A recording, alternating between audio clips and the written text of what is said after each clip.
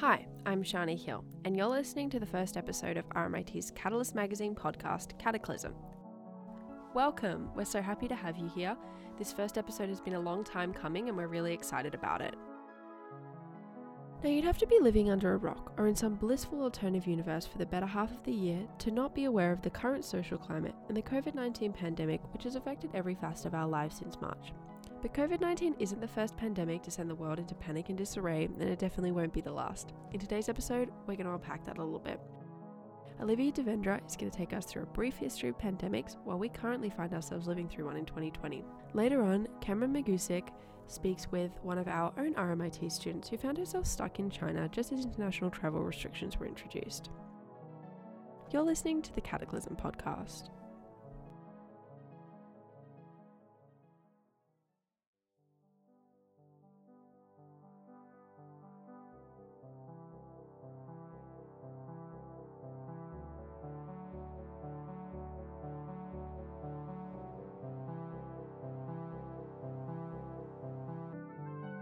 Hey, my name is Olivia, and for our first episode today, we will be discussing contemporary and ancient pandemics to provide a little historical context to the outbreak that we are currently facing.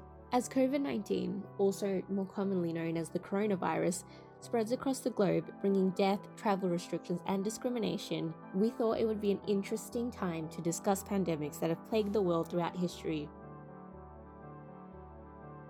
The first pandemic I would like to discuss was known as the Antonine Plague, or the Plague of Galen. This plague hit the Roman Empire around 165 AD. It was brought to the empire by the Huns, whose origins are still uncertain. The outbreak lasted about 15 years and managed to kill Emperor Marcus Aurelius. The spread of this plague affected the Roman Empire's rule, which after the event began to decline. According to historians, the spread of the disease also made the population more spiritual, and the disease is credited to the rise of monotheistic religions in ancient Rome, most notably Christianity. Like the Antonine Plague, the devastation of COVID-19 has also had an impact on spirituality. Widespread lockdowns has meant that many places of worship around the world have been closed and will revert to online practices for the time being. Now, we move several centuries forward to the Middle Ages, which had many notable outbreaks including the spread of leprosy, measles, and smallpox. But the disease that is synonymous with the 14th century is the bubonic plague, or more famously, the Black Death. Beginning in rodents and fleas before spreading in the human population, the disease is said to have roughly wiped out about 1/3 of the world's population. According to BBC History, symptoms of the plague included swelling, coughing up blood, and dark patches across the body. The plague's high mortality rate caused major economic issues in England and the rest of Europe. We now begin to see similarities between the consequences faced by society from modern and past outbreaks. Like the bubonic plague, the coronavirus has also drastically altered the economy of the world. Another issue that affects the economy, like worldwide pandemics, is climate change. There has been one significant occurrence in which the spread of illnesses has caused an effect on the climate, which will be our third pandemic for the list. In the 15th century, the Columbian Exchange occurred. The Spanish arrived in the Caribbean with hopes to find the New World, and with them brought a plethora of diseases including smallpox, measles, mumps, typhus, the chickenpox, and the bubonic plague. This had catastrophic effects on the indigenous population. It is estimated that nearly 90% of the native communities died from the spread of those European illnesses. This time is referred to by historians as the Great Dying. Researchers from University College London wrote that after the mass death of the native population, there was a significant reforestation. This led to a carbon dioxide drop in the atmosphere, which led to the climate cooling, referred to as the Little Ice Age. This sudden cooling led to severe winters across Asia and Europe, which led to famines and rebellions. It should be said that this theory is still being researched upon, and evidence indicating that there was a notable climate change is increasing. Now moving towards the modern era, the 1980s was the decade that was associated with the AIDS pandemic. In 1981, HIV was identified, which can through time develop into AIDS. According to the World Health Organization, HIV is a disease that weakens the immune system, which results in the body becoming immune deficient. HIV and AIDS is still prevalent today. Recently, there has been preventative drugs created and distributed to slow and stop the spread. As of March 16, 2020, it is reported that 2 individuals have been cured of the disease. The spread of this disease in the 1980s caused stigmatization towards the LGBTQ+ community, who were already facing immense prejudice by the government and media. This stigma is still around to this day, even though science has debunked the misinformation that the disease can only occur to members of the LGBTQ plus community, when in fact anyone can contract the illness. According to the World Health Organization, about 32 million people have died from HIV. Like the communities who face discrimination due to HIV, similarly, there has been a rise in racism due to the spread of the coronavirus. People of Asian descent and especially people of Chinese backgrounds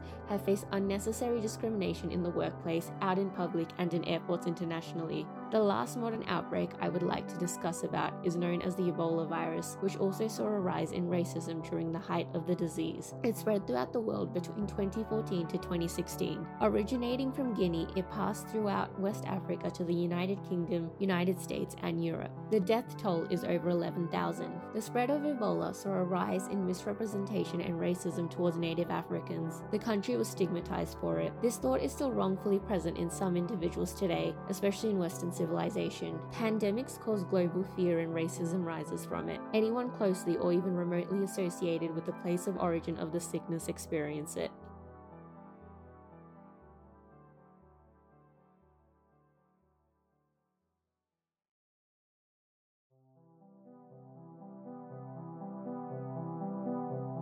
That was Olivia Devendra giving us a brief history into pandemics.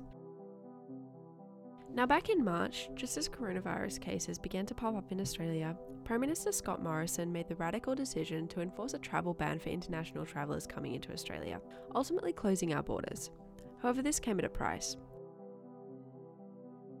With the new semester about to begin, many international students were left wondering if they would even be able to make it to Australia to commence the new school year. This was the case for Chinese student Endalis, who had been completing her Masters in Communication at RMIT's Melbourne campus. In March, she spoke to Cameron about the travel ban.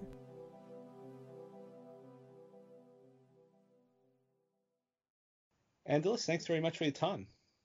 No problem. Thanks for inviting me. So, Angelis, can you tell us how the virus situation has affected your life back in China?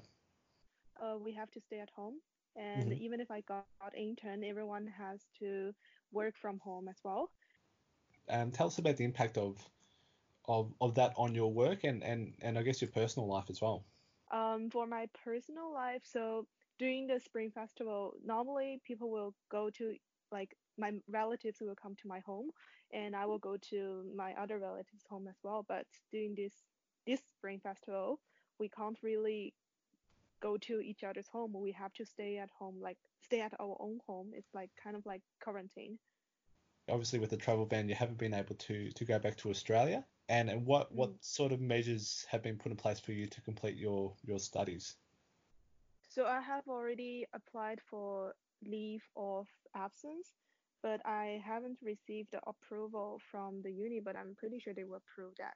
So what I plan is I will start in this semester, and I will finish my course in June, and then in December I will go to the graduation ceremony.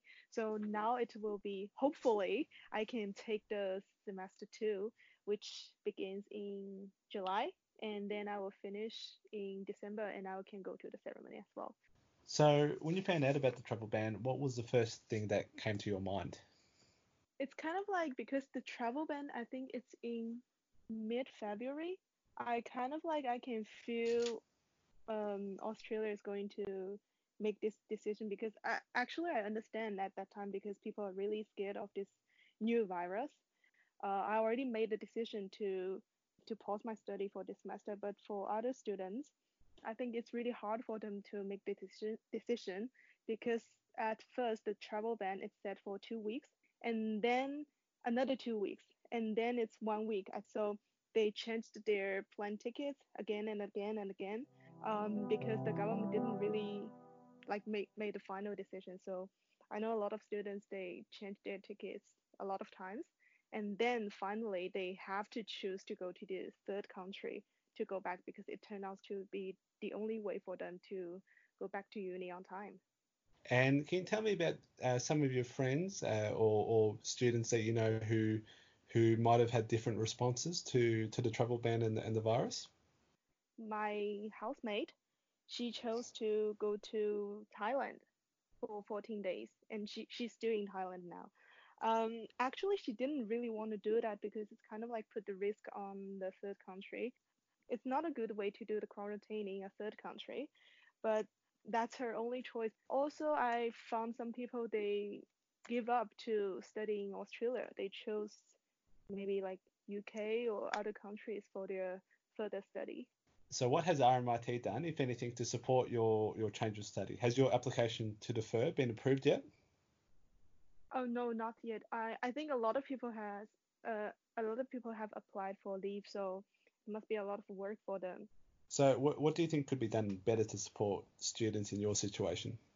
I think financial support will be good. Like I will be happy if you have the financial support, but it shouldn't be the reason that encourage students to go to the third country or what. Hmm. But it just should be a thing that to help students to cope with this situation. And so let's talk about, I guess, the difference in responses between from what you've seen in Australia and also where you are in China. What do you make of the panic with the toilet paper buying in Australia as an interested observer from afar? Yeah, at first I was pretty shocked, but I was like, why toilet paper? Like it should be masks. And then I heard people say because there's some ingredients using to manufacture toilet papers, it's import from other countries. So maybe the travel ban or maybe the virus will have some impact on that. That's one of the reasons for the fight. But I think it's maybe also the cultural reasons. I know in Western culture, wearing mask means you are sick, but in this situation, wearing mask is also prevent yourself to be Mm. infected, because you know this virus is like it's not like when you are diagnosed or when you have the symptom, then you can infect others. But even if you are healthy all the time, you can still spread the virus to others. So wearing masks it's it's protecting yourself actually. I know there's some discrimination towards, let's say, not just to Asian people, but also towards people who wearing masks. So it's really sad because actually people who wear masks they are responsible to themselves and to other peoples as well. If there's one thing that you could say to RMIT or the Australian government, what would that message be? I really hope media can guide people to protect themselves instead of raising the racism, the discrimination, because you can't really change people who already have the discrimination, but you can prevent people have more discrimination towards people. In this situation, the enemy should be the virus, not Asian people, Chinese people, Iran people. So I think the media should guide people, like they should educate people to wear masks, wash their hands more, and do the quarantine if necessary. Well, thank you, Angeles, for taking the time to speak with me from China. Thank you.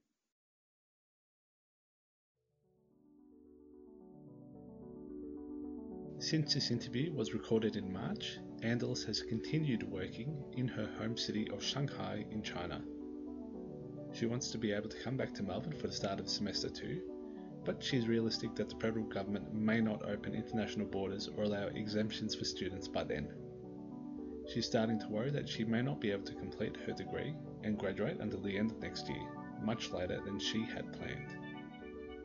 Angeles hopes that RMIT can do something about tuition fees for international students, especially as students are using fewer facilities and she feels the study experience is definitely worse than before. She has noted the incidents of racial discrimination that have taken place in Melbourne recently and believes the media is displaying bias. Angeles thought Australia would have been different because of its multicultural background and is pretty disappointed with how the federal government has handled things.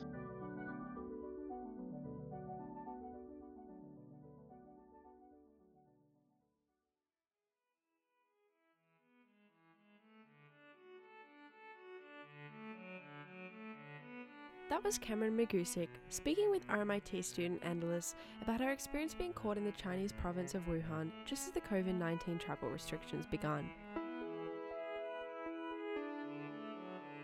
Well, that's all for episode 1. On behalf of myself, Shani Hill, as well as the rest of the Cataclysm team, Izzy Podwinsky, Olivia Vedendra, and Cameron Magusic, Thank you for tuning in. To stay connected with all the goings on of the podcast, be sure to follow and like RMIT Catalyst on Facebook, Twitter, and Instagram. And we'll see you next time.